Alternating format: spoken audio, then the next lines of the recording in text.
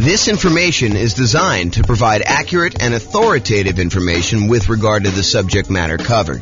It is offered with the understanding that the presenters are not engaged in rendering legal, accounting, or other professional services.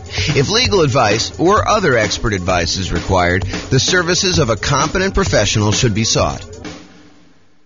Welcome to the St. Paul Real Estate Investing and Real Estate Financial Planning Podcast. Learn all about investing in real estate in St. Paul, Minnesota, with a combination of real estate financial planning and modeling with numbers specific to St. Paul, plus syndicated, more generalized recordings of live and pre-recorded real estate investing classes, not all of them specific to St. Paul. Be sure to stay tuned after the podcast for a message from our sponsors.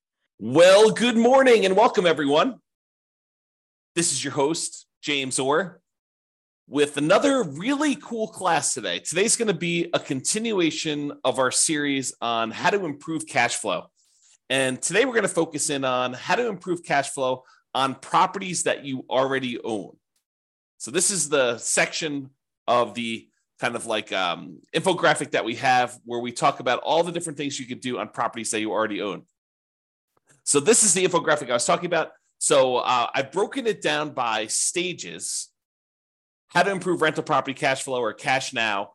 And we've broken it down by stages. The first stage is when you're searching for properties. And we've covered that in a previous class. We're not going to cover that today. The next stage is when you're financing the rental property. And we've already covered that in a previous class. And that's the largest section of options that you have for improving the number of ways to kind of increase cash flow. The second largest is actually today. But financing is the largest group of that. And we covered that in a previous class, so I'm not doing that. We've also covered how to improve property cash flow when you're thinking about which real estate investing strategy you're going to use, whether you're going to do lease options or house hack or things like that. Get roommates, change the term of your strategy or whatever you're doing there. So those are all the strategy ones. The improving the property itself is a class we have that's separate than this. Then we've done the one on how to market a property. We covered that previously. That was the last version of this kind of series that we did, is all the different things you could do while marketing your property for rent. Today, we're covering all the different things about properties that you own. And then the final one that we've yet to do is all the different things you do when you're renting the property itself. And so that's another pretty hefty list, which we're going to cover not today, but another class. So today, though, we're going to talk about all the different strategies when you own a property. And I've kind of broken this stage down into 7 different subgroups. And so the subgroups I have, which I'll go into detail in each one of them, is things where you're talking about refinancing or paying off loans, things related to taxes on the property, although I've broken out depreciation as its own kind of dealio because I think it's that important. Then we have another kind of like subcategory of all the different things related to insurance, things related to making payments on things related to managing your property, and things related to maintenance on the property itself. And then, of course, the depreciation one, which I've saved for last, but it's arguably one of the more important ones, especially for the next year or 2 or 3, when we have this kind of like bonus depreciation stuff going on. So let's jump right into the covered things. So let's talk about things you could do on properties that you own to improve cash flow related to refinancing or paying off loans. So I have 3 different options on here. The first one is refinancing to extend the term of a loan on a property that you already have. I think a lot of folks focus in on improving the cash flow on the property that they're about to buy. But sometimes it's about optimizing the properties you already own before you go buy the current property, because sometimes you kind of paint yourself into a corner where you can't do certain things after you buy the next property.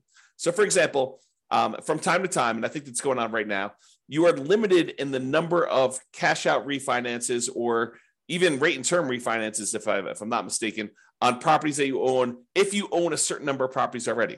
So if you already own, let's say as an example, 10 properties, it might be really hard for you to do a cash out refinance on one of your other properties. You almost need to pay off a property first, get down below the threshold that the lender requires, which I think is 10, but go check with your lender to find out what the current rule is. And then you'll be able to do your cash out refinance. So you may want to apply these changes before you go acquire another property, which may or may not move you over the new limit or whatever the current limit is. And honestly, these limits can change. So you may think, hey, look, I'm good until I get to whatever it is, 6, because I'm doing these specific types of loans. And then once I get to 7, then I'll need to worry about that. But while you're in the process of doing this, the rules change on you. And now you have to be concerned when you get to 4.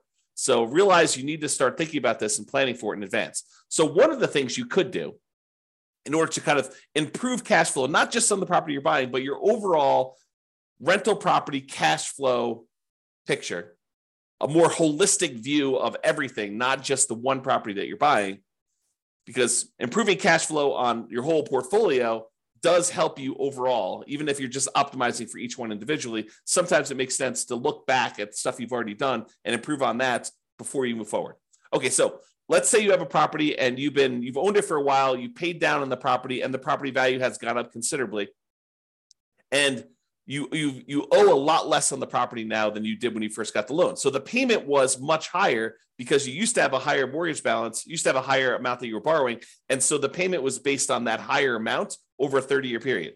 Now, 15 years into the loan, the amount you owe is much, much less, such that if you go and you just do a rate and term refinance or extend the term of the loan, is another way of saying that, you're not actually going to pull any cash out. You're just saying, look, I owe $100,000 on this $400,000 property. When I initially got the loan, it was $200,000 on a $250,000 property, but now I only owe $100,000. Now I want to go to the lender and say, look, I want to take this $100,000 that I owe, and I want to extend it out to 30 years now, where I only have 15 years left to pay it off, as an example. Now I want to say, let's extend it out to 30 years, which would reduce the amount of your monthly payment considerably, which could improve your cash flow. And that could be the difference between you being financially independent or not. If you think about that, right? If you go and you just do your rate and term refi, it could get you an extra, I don't know, $300 or $400 or $500 a month. If you do this on multiple properties, maybe $1,000, $2,000, $3,000 a month, and that could push you over the edge of being financially independent. So you really want to think about this and how you can optimize it. So you could refi in order to extend the term. You paid down a loan, you only have 12 years left on it, 11 years left on it, 5 years left on it, 22 years left on it. But now you want to go and extend it back out to 30 years, or maybe even longer if you can get access to a longer loan, which I think will be hard for you as a real estate investor, but maybe it's out there at some point in the future. Just think about it. But you go ahead and extend this loan to go ahead and reduce your payment. So is my loan old enough where I would be able to refinance to extend the term? And in the future, sometime, if you're buying properties in a high interest rate environment and now interest rates are lower, you might also be able to get a better interest rate. The challenge we've had coming out of where we were in the past is interest rates have been really low for a long period of time. So that if you go and you try to do this strategy in the future when interest rates are higher than when you got the loan, it may not be as big of an advantage as if you could keep the rates the same, or if you could actually get a lower rate. So when you've acquired properties and your rates are really great, this may not be as great of a strategy. But if you're doing this when rates are high and your rates are now lower, this could be a doubly good strategy to lower the monthly payment. Okay, so that's refi to extend the term. The other one, which we've kind of hinted at, is refi to improve rate. Have rates dropped enough for me to be able to refinance and get a better interest rate? Even if you don't extend the term, even if you keep the term the same, but you go in there and you say, look, I want to go, I've got a 7% interest rate right now. I got this loan when rates were high. Now rates are back down to 5%. It might make sense for you to go look at refining in order to improve your interest rate, to improve cash flow on properties where the rates were high. Okay. And then the other option is sometimes it makes sense to pay off a loan completely. If you have the cash sitting on hand where you've got it invested in something else, maybe you take that money and you pay off the loan. Now realize if you pay off the interest rate if you pay off a loan, the return you're getting on your money is the interest rate of the loan. So if you've got a 3% loan and you pay off that mortgage, the return you're getting on the money that you used to pay off that mortgage is technically 3%. Now sometimes it feels very differently. Sometimes it feels like, I'm freeing up $2,000 a month on a mortgage payment by only paying off $50,000 of loan that's remaining, because you paid down the loan so much, but your payment was based on 20 years ago when the payment was $2,000 a month. So realize that it could feel very differently, but technically the return you're getting is the interest rate of the mortgage itself, which may or may not be good. I mean, if you're at an 8% rate on your loan, then that may not be such a bad thing. If it's only 2 or 3%, I don't know. That's a little bit lower. You have to decide whether that's important to you. And for those of you that are thinking, hey, I don't have all this extra cash laying around. Well, some people, their strategy is to acquire more properties than they need, sell off some of the properties in order to pay off the other ones. So you may acquire, 1 or 2 properties a year for the next 10 years. And then at the end of the 10-year period, you take 3 or 4 or 5 or 6 of the properties that you acquired, you sell those, pay the capital gains tax, pay the depreciation recapture tax, pay the real estate commissions and the closing costs on it, so that you walk away net with your true net equity after all those expenses, and use those proceeds to then pay off loans on the 4 properties or 5 properties or 6 properties, however many you decided to keep. And that could actually improve cash flow, especially if the ones you're selling are equity rich, but not cash flow strong. If the cash flow, the return on equity from cash flow is actually not great on those, you could take those and you could actually significantly boost the properties that you end up paying off to really improve cash flow on those. So some people, that's their strategy. Their strategy is, look, I'm in a market where it's really hard to make properties cash flow.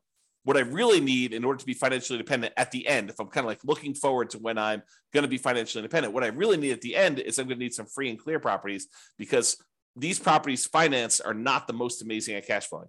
So maybe you're acquiring a whole bunch of properties using kind of like buying properties, maybe below market even, as kind of rocket boosters to get really good returns, especially early on when the return on equity is so great, and then use that money to then pay off other properties at some point in the future. If you read the book Creating Wealth by Robert Allen, one of his chapters is about this strategy. And before you go run out there and buy it, his numbers are really old. It's a very dated book, and the math on them is not the most amazing.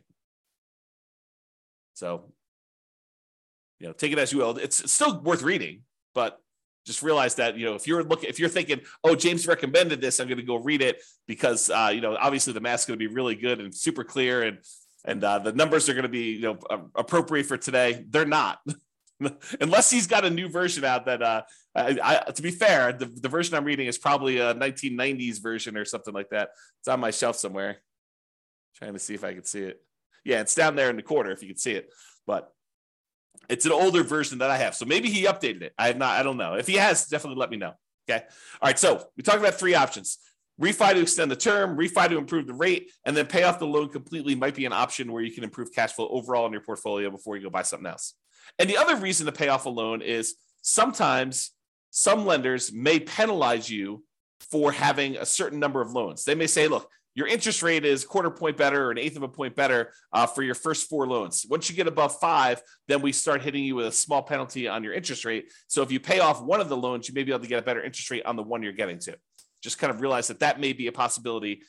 If it's not there now, it has been in the past, and it may come back. Okay. Let's talk about taxes. Kind of have 3 different options here about taxes. So number 1 is, can I correct incorrect information with the county assessor about the condition or characteristics of my property? If they're listing your property as in like super premium condition and it's a 5-bedroom, and you know that it's actually a 4-bedroom and the condition's more average than it is super premium, you could go to the tax assessor and say, look, my property is not what you're saying it is in the assessor. And because of that, you're using different comps, which means that you're saying that the property is worth more when it's really not. So my taxes should actually go down because it's only a 4-bedroom and it's only of average condition. It's not of this super premium condition. And some tax assessors may send someone out to inspect the property. Some may take your word on it. Some may say, yeah, that makes sense to me. Here's the permit that we pulled when we showed that it was only a 4-bedroom. Whatever it is that they need to do, but you may be able to get your taxes reduced, which by reducing your expenses on the property, that does improve cash flow, right? Income, all the income on the property minus all the expenses. So if we can improve taxes, we can improve our cash flow. If you have property taxes that go up, around here, we redo our taxes every 2 years. Your market may be different. Go find out from your local county tax assessor what the schedule is for redoing property tax assessment. Some redo assessments every time you sell a property. Some do it only every certain period of time. But if you go and you find out that they've raised your taxes and the taxes seem significantly higher than what you thought they should be, you can go and contest them in many markets and say, look, you're using the wrong comps. If you use the comps that I'm pulling here, my taxes are actually much lower than what you say they are. And they may or may not agree that, the automated system valued this incorrectly. We'll go ahead and make a change and you might save some money on taxes. Or they might say, no, the comps that we use are valid and our methodology is actually correct here and the taxes stay the same. Maybe you get some improvement, maybe you don't. I don't think it's a universal automatically granted, but you might be able to go and contest your taxes with a tax increase and try to save your money. Now, if you can go save, $50 a month on 10 properties, starts adding up, starts really improving your cash flow if you could do this. And also keeping the taxes legitimately where they should be and not a little bit higher than where they should be will help you keep your taxes low overall. So you don't want to let your taxes be high and then next year they're kind of increasing from that point. You want to keep them where they should be by using the right comps, and hopefully the next year they won't increase it using the bad comps again. They'll sort of say, okay, yeah, we were wrong about this. We'll use the right ones, in theory. And then finally, for taxes, vote. Vote appropriately for changes in taxes that affect property taxes.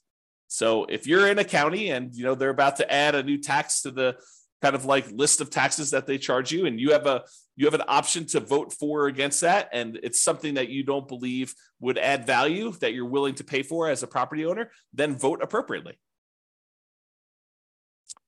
Vote to kind of protect your interests.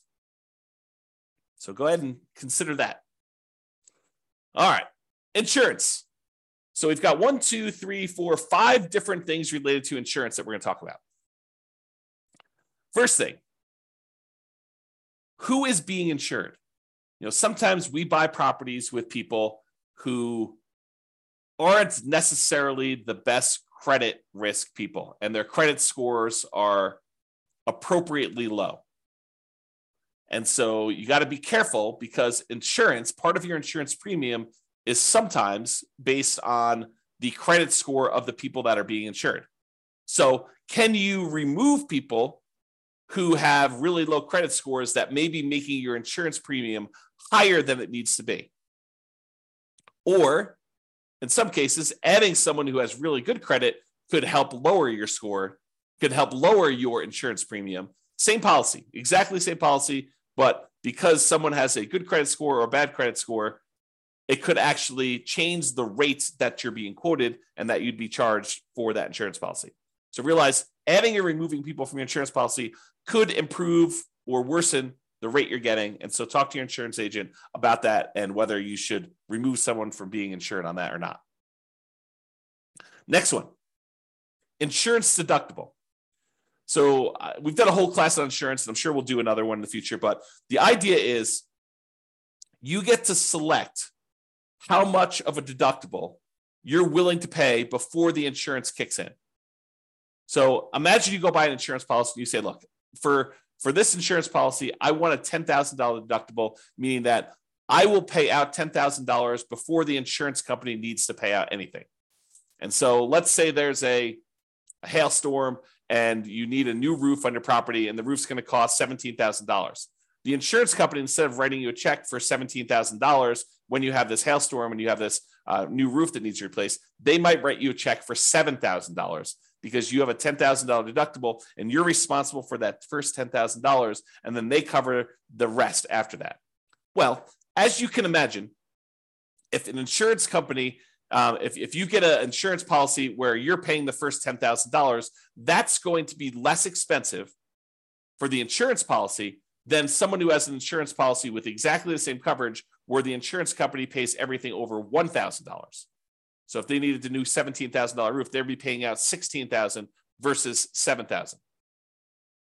So you could go in there and you could take on some of this risk yourself by having a higher deductible. Basically, anything under a $10,000 claim, you are basically saying you're going to cover that because the insurance company knows you're not going to make a claim if they're going to have to pay out nothing. You shouldn't make a claim if they're not going to pay out nothing, right? So realize you could adjust the deductible in order to change your insurance premium. Now realize this is putting you at a possible risk, and you need to weigh that risk and say, am I willing to take on that level of risk? And I think for me, it changes property to property. Like there are certain properties I have where I have much lower deductibles, and there's certain properties I have where I have much higher deductibles. Okay, but you have to decide what level of risk you're willing to take on yourself. Can I raise my property insurance deductible, take on more of the property insurance risk personally, and have a lower monthly payment for insurance, knowing that if something were to happen, I'm actually going to have a pretty significant hit to my cash flow because I'm going to need to pay out that premium upfront, right? You may be trading an improved cash flow now instead of having this risky, I need to pay $10,000, which is a lot of $100 a month in order to get caught up to the $10,000, kind of like deductible that you need to pay in. So you need to weigh those yourself. And you can find out the quotes for them. You could say to the insurance agent, I'd like to get quotes for me having a $5,000 deductible or a $10,000 deductible or a 1% deductible. They use the property value as a percentage. You can kind of get different quotes and find out what the policy is and see which one makes sense for you and what you're opening yourself up to as far as risk there. Okay. Next thing, shop insurance rates. Would it occur to you that sometimes an insurance company will price themselves very aggressively, very low, in order to acquire some business at one point in time, and then years later, they decide they want to move away from that particular type of business? And one of the ways that they signal that to the population is they start raising their rates to discourage people from using them.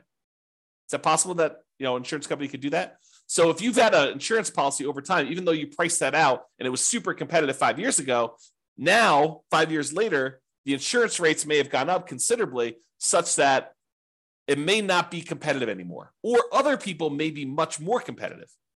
They're wanting the business where this other company is sort of just humming along saying, now we've established ourselves, we've got a big enough group of clients, we don't need to be pricing ourselves very aggressively anymore. So we're just going to have what normal rates are, but there may be one or two or three other companies that are very aggressively trying to acquire business. And for the same exact coverage, the rates could be cheaper for one company to another.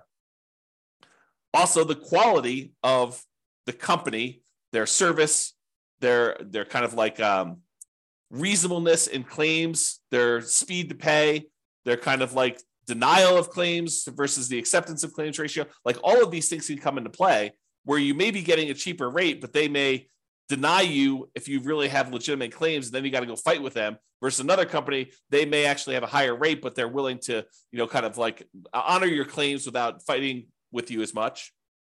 Just realize that there are differences that you might be paying for that may be hard to see. Even with the exact same coverage, it may be hard for you to see kind of those different things. So shop around, compare insurance rates to make sure that your insurance premiums are competitive.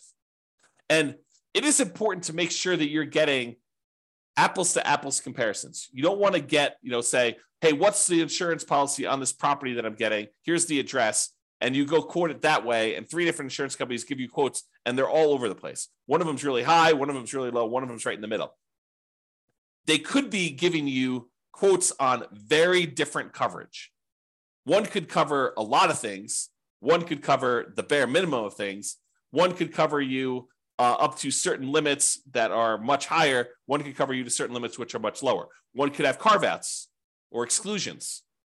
So you got to really read these carefully, and it's very hard to compare. At least that's what I found. When I used to do this. My wife does it now, so I don't do it anymore. Okay? All right, so insurance coverage. Can I evaluate the exact property insurance coverages to make sure you have an appropriate level of coverage?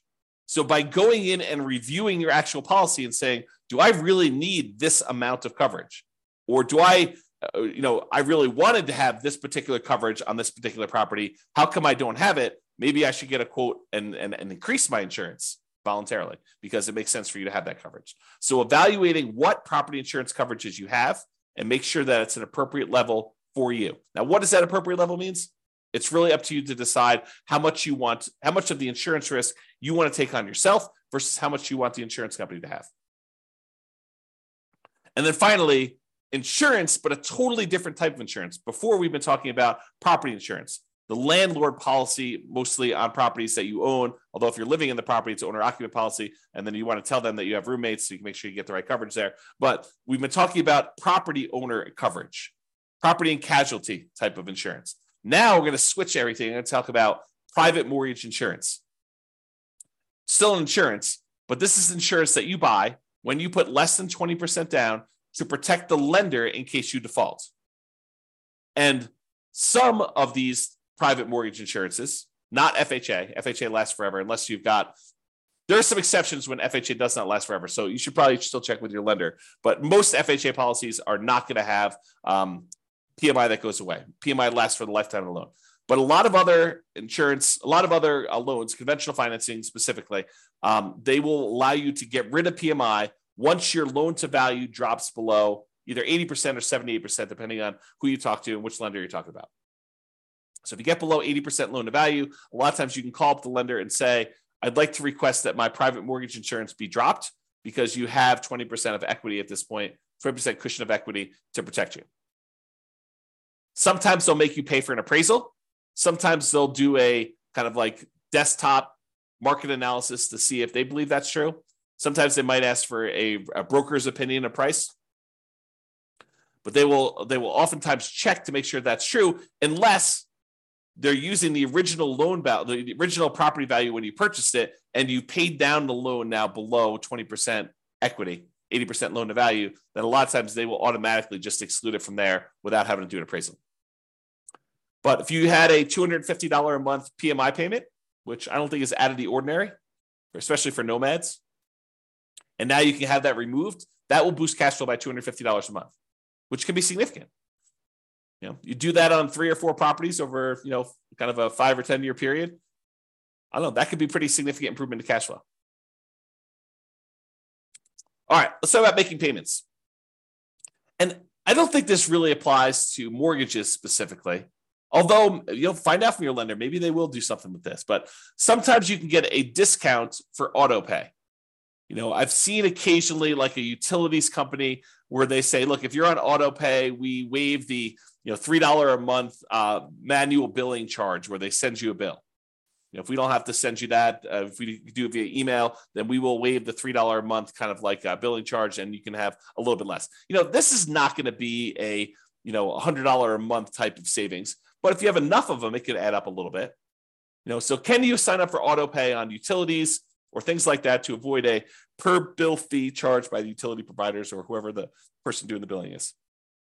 And then secondly, sometimes you can get a discount for early payments.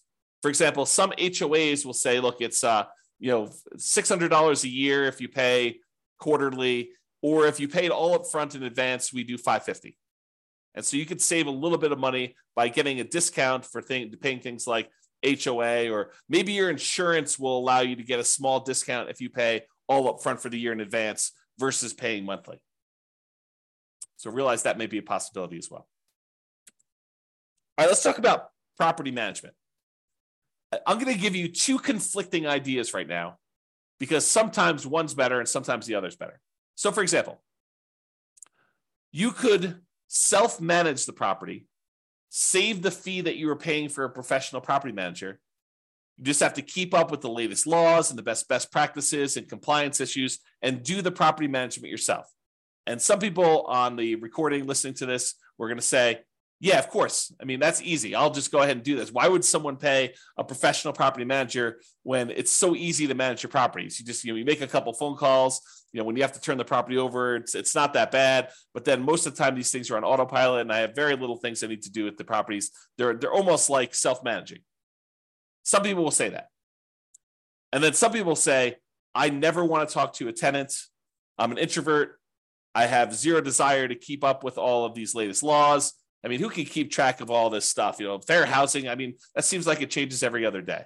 And, what are the best practices for managing my property?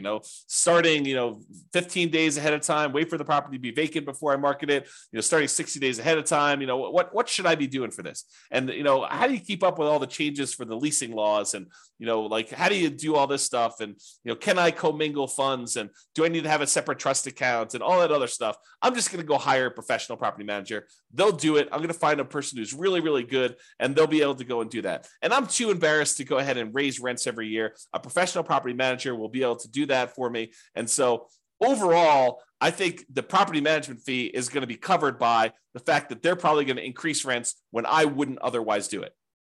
And I think both of those are probably valid arguments.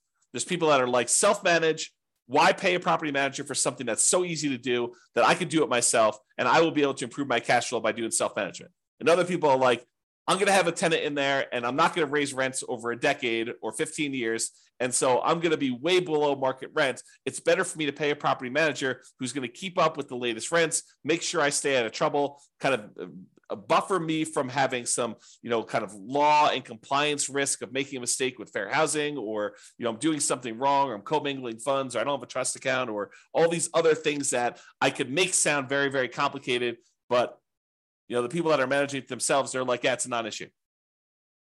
So you have to decide which one of these makes sense to you. And I think that both of them could be right for different people. If you're wondering what I do, for many, many years, I self-managed. For many years, I self-managed with the help of a property manager. So I had a property manager doing some things, and then I've completely switched over now where I don't manage any of my properties myself. It's all professionally property managed. So that's what James does, in case you're wondering. Speaking of property managers, you do need to manage the manager. That's another tip on here. So can I review my property management statements carefully for mistakes? Property managers are human. They make mistakes. Sometimes a lot, depending on who it is and their policies and kind of like their team and who's doing stuff and how much turnover they have and a whole bunch of other factors that go into that. But sometimes property managers make a lot of mistakes. And so you sometimes need to stay on top of them. Well, you always need to stay on top of your property manager, but sometimes you need to do it more so than others. And that could actually save you. I mean, if you have a wrong bill and they accidentally charge you $1,000 for something that you didn't need to pay, or it was really a $4,000 bill instead of a $5,000 bill, and you don't catch that, that's almost $100 a month. That's pretty significant for cash flow. So take that into account. And then related to that, insist on best practices. Can I insist that my property manager utilize the best practices? Marketing early, way before the property is vacant. Raising rents with each lease renewal. Not just saying, hey, we got $2,000 a month last time, we'll get $2,000 a month this time. Making sure that they do rent comps and push the price if they're starting early. Can you insist that they have the best practices? Now, as a practical thing, you could try to do this, but as a practical thing, if they're managing 1,000 units and you've got one rental and you want them to change their policy and do something different just for you, do you think that that's likely? I will tell you from experience, it probably isn't likely unless it's something that is very reasonable and very easy to do. But if you expect them to change their internal policies to do something very different for you than everyone else, even though that may be the best practice, good luck with that. Now, change that up. You've got a property manager who has 300 properties under management, and you have 50 of them. You have 50 doors. Do you think you have some pull, some sway in getting something changed in their internal policies? I think you do. Okay, so take that into account. All right, let's talk about maintenance on properties. In general, I think it's better to maintain properties, keep them up to date, keep your tenants happy, reduce turnover. A properly maintained property should overall reduce turnover, and turnover can be very expensive.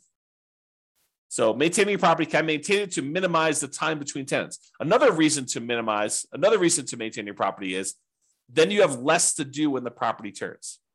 If you know that you're keeping up on all the little maintenance requests that you get from tenants, which are legit, then when the property needs to turn over, you don't need to do all those things anyway. They're already done. They're already maintained.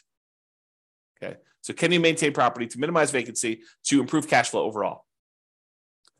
And then sometimes we're going to talk about quality materials. Sometimes it makes sense to use a slightly more expensive material that will last much longer than using a kind of like temporary lower quality fix to save a couple dollars up front. For example, in some units, it may make sense for you to do luxury vinyl tile or luxury vinyl plank, spend a little bit more money up front than to pay for low grade carpet that you know you're going to need to replace much more frequently than the LVT, LVP. Which, if you look at it over a long period of time, it looks like you took a hit to your cash flow. But if you figure out this lasts twice as long, but it only costs 20% more, then you should have reduced your overall expenses on cash flow over a longer period of time, not just in that first year when you took the hit on a little bit more expensive. Okay? All right. This is the last one. And this is really important because these could be big dollars. Depreciation. Depreciation is the tax benefits you get from the IRS for owning rental property. The basic idea is this, and this is all layman stuff. So don't go to don't go into your IRS audit and say, James explained it like this. So, they're like, who's James? who's this guy anyway? You need to go talk to your tax professional and get like the legit thing, or go look up the tax guide and actually read it yourself. But this is my layman's version of what this is.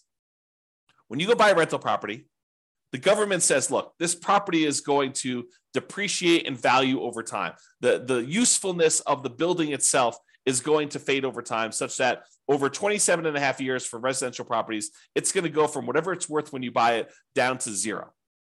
Not the value of the land. The land is excluded. The land does not depreciate in value, but the functionality of like the things on the property itself, the siding, the carpet, the kitchen sink, it wears out over time. And so we call that depreciation. And the government allows you, the IRS allows you to actually depreciate that, to get a tax advantage of having this thing go to zero. So how it works is this. You buy a property, and let's say it's a $400,000 property. And let's say the land is worth $100,000. You'd find out from your tax assessor or ask your CPA for advice on how they do it in your marketplace. But let's say that the land is worth $100,000. So the depreciable amount for the building is $300,000 as an example. So normally the government would say, look, if you want to, you could take that $300,000, the value of the building, and you could divide by 27 and a half years. And then on your taxes, you could offset income you have by that amount each year. So on a $300,000 property, let me go ahead and pull up a calculator here, and I'll do a little bit of math for you. So $300,000 divided by 27.5. So they're basically saying you could take $10,909 and subtract that from the income. I'll say eligible income in order to not pay taxes on that amount. So to use really basic layman's terms, which isn't exactly correct, but it's good enough for me to explain it to you. If you made $100,000 a year, you could take this $10,909. Let's just call it $11,000. We're going to round up. So this $11,000 in depreciation, and you could remove that from the income that you made so that you're paying taxes only on the amount that's less. So if you made $100,000 minus $11,000, you're now paying taxes on $89,000 instead of taxes on $100,000. So because you were able to deduct that depreciation from your income.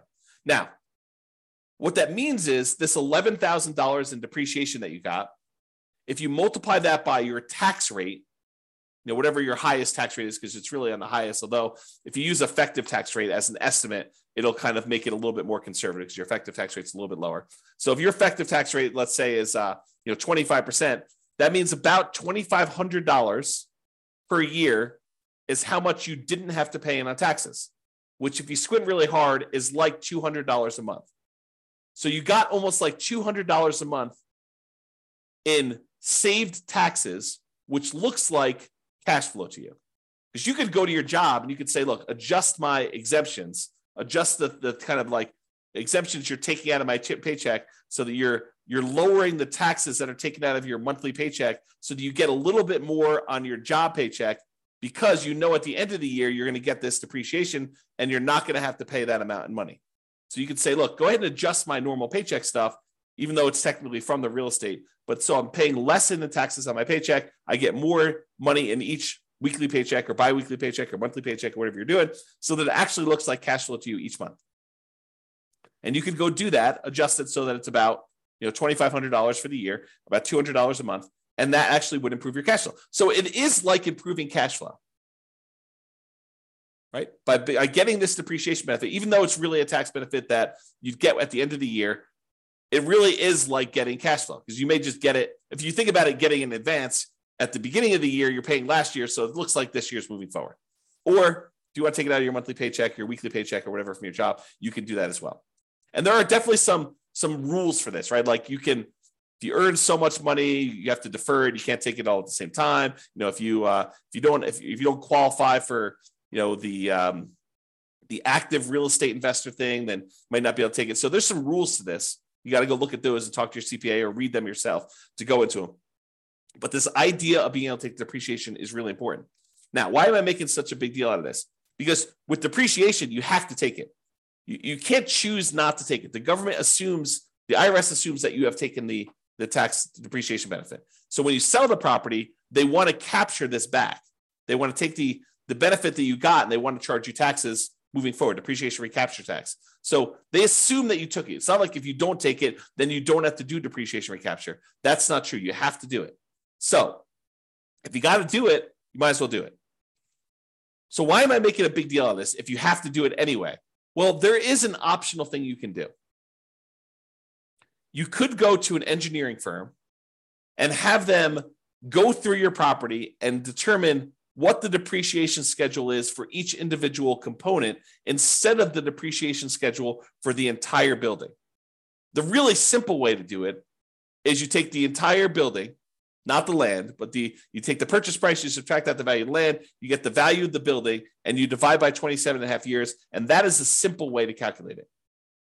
However, you could hire an engineering company to go into the property and say, oh, flooring, that's a 5-year depreciation schedule. So instead of taking this $3,000 building and depreciating everything over 27 and a half years, they break out each individual component into its real depreciation schedule. So flooring may be 5 years. So now they take all the value of all your flooring in your house and they say that whole value now, instead of taking that over 27 and a half years, we're going to take that over 5 years. And so that actually can make the amount of depreciation you get much earlier. You don't have to wait 27 and a half years to get the value of the flooring. You can take that over 5 years, which can significantly improve the cash flow from depreciation, that cash flow you're getting on the property early on. In theory, when you probably need it most. Now, if you're buying a property and your cash flow is not great because prices are high, interest rates are high, and rents are lagging, it tends to be not great early on. And then as rents sort of creep up over time, it gets better and better because most of the time your payment is fixed, right? Your mortgage payment becomes fixed. And so even though tax and insurance are going up a little bit, rents are going up faster than those. And so cash flow tends to improve on rental properties over time. So usually your cash flow is worse early on. So getting this cash flow from depreciation benefit earlier is better for you. And apparently you could take some bonus depreciation, which I'm not a tax expert. Go talk to your tax expert about it. But you could take this bonus depreciation early for the next couple of years. So right now, your bonus depreciation percentage is 80%. That's in 2023. I'm recording this March 30th of 2023. And this year, according to tax code, you could take an 80% bonus depreciation. Next year, it's 60%. So 2024, it's 60%. 2025, it's 40%. 2026, it's 20%. And in 2027, there's no bonus depreciation. Now, it's possible the politicians will change tax code again, and they will bring back bonus depreciation sometime after 2027, or maybe even before, for all we know, right? This bonus depreciation idea has come in and come out of the tax code more than once. It's my understanding. So it's possible that it'll come back in the future, but right now, in this year, you get 80% bonus depreciation.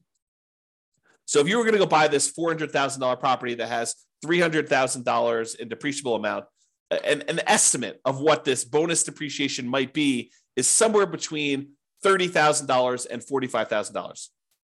Of course, you have to go and look at the actual property and have the engineering report done, and they'll actually do the numbers. But it's somewhere in the range of $30,000 to $45,000 in bonus depreciation, which before it was around $11,000 for the normal one. So the bonus depreciation just in that first year is like 3 times the normal. And if you're at a 25% tax bracket, that could be somewhere in the neighborhood of $7,500 in tax savings, which looks like cash flow to you. So if you could get an extra $7,500 that you didn't have to pay in tax, looks an awful lot like, I don't know, let's call it $650 a month. If you could offset $650 a month or add $650 a month in extra cash flow from depreciation to your property from this bonus depreciation year one, would that help you offset some negative cash flow? Or would that help offset some really low positive cash flow with pretty significant positive cash flow? I think yes. And that's on the low end, right? That's like the low end of the bonus depreciation. If you wait to do this till next year, where you buy a property next year, you only get 60%. So that's about $24,000 to $36,000. You take 25% of that, and it's like $500 a month. So it doesn't go away, but it becomes less effective if you're not buying properties this year.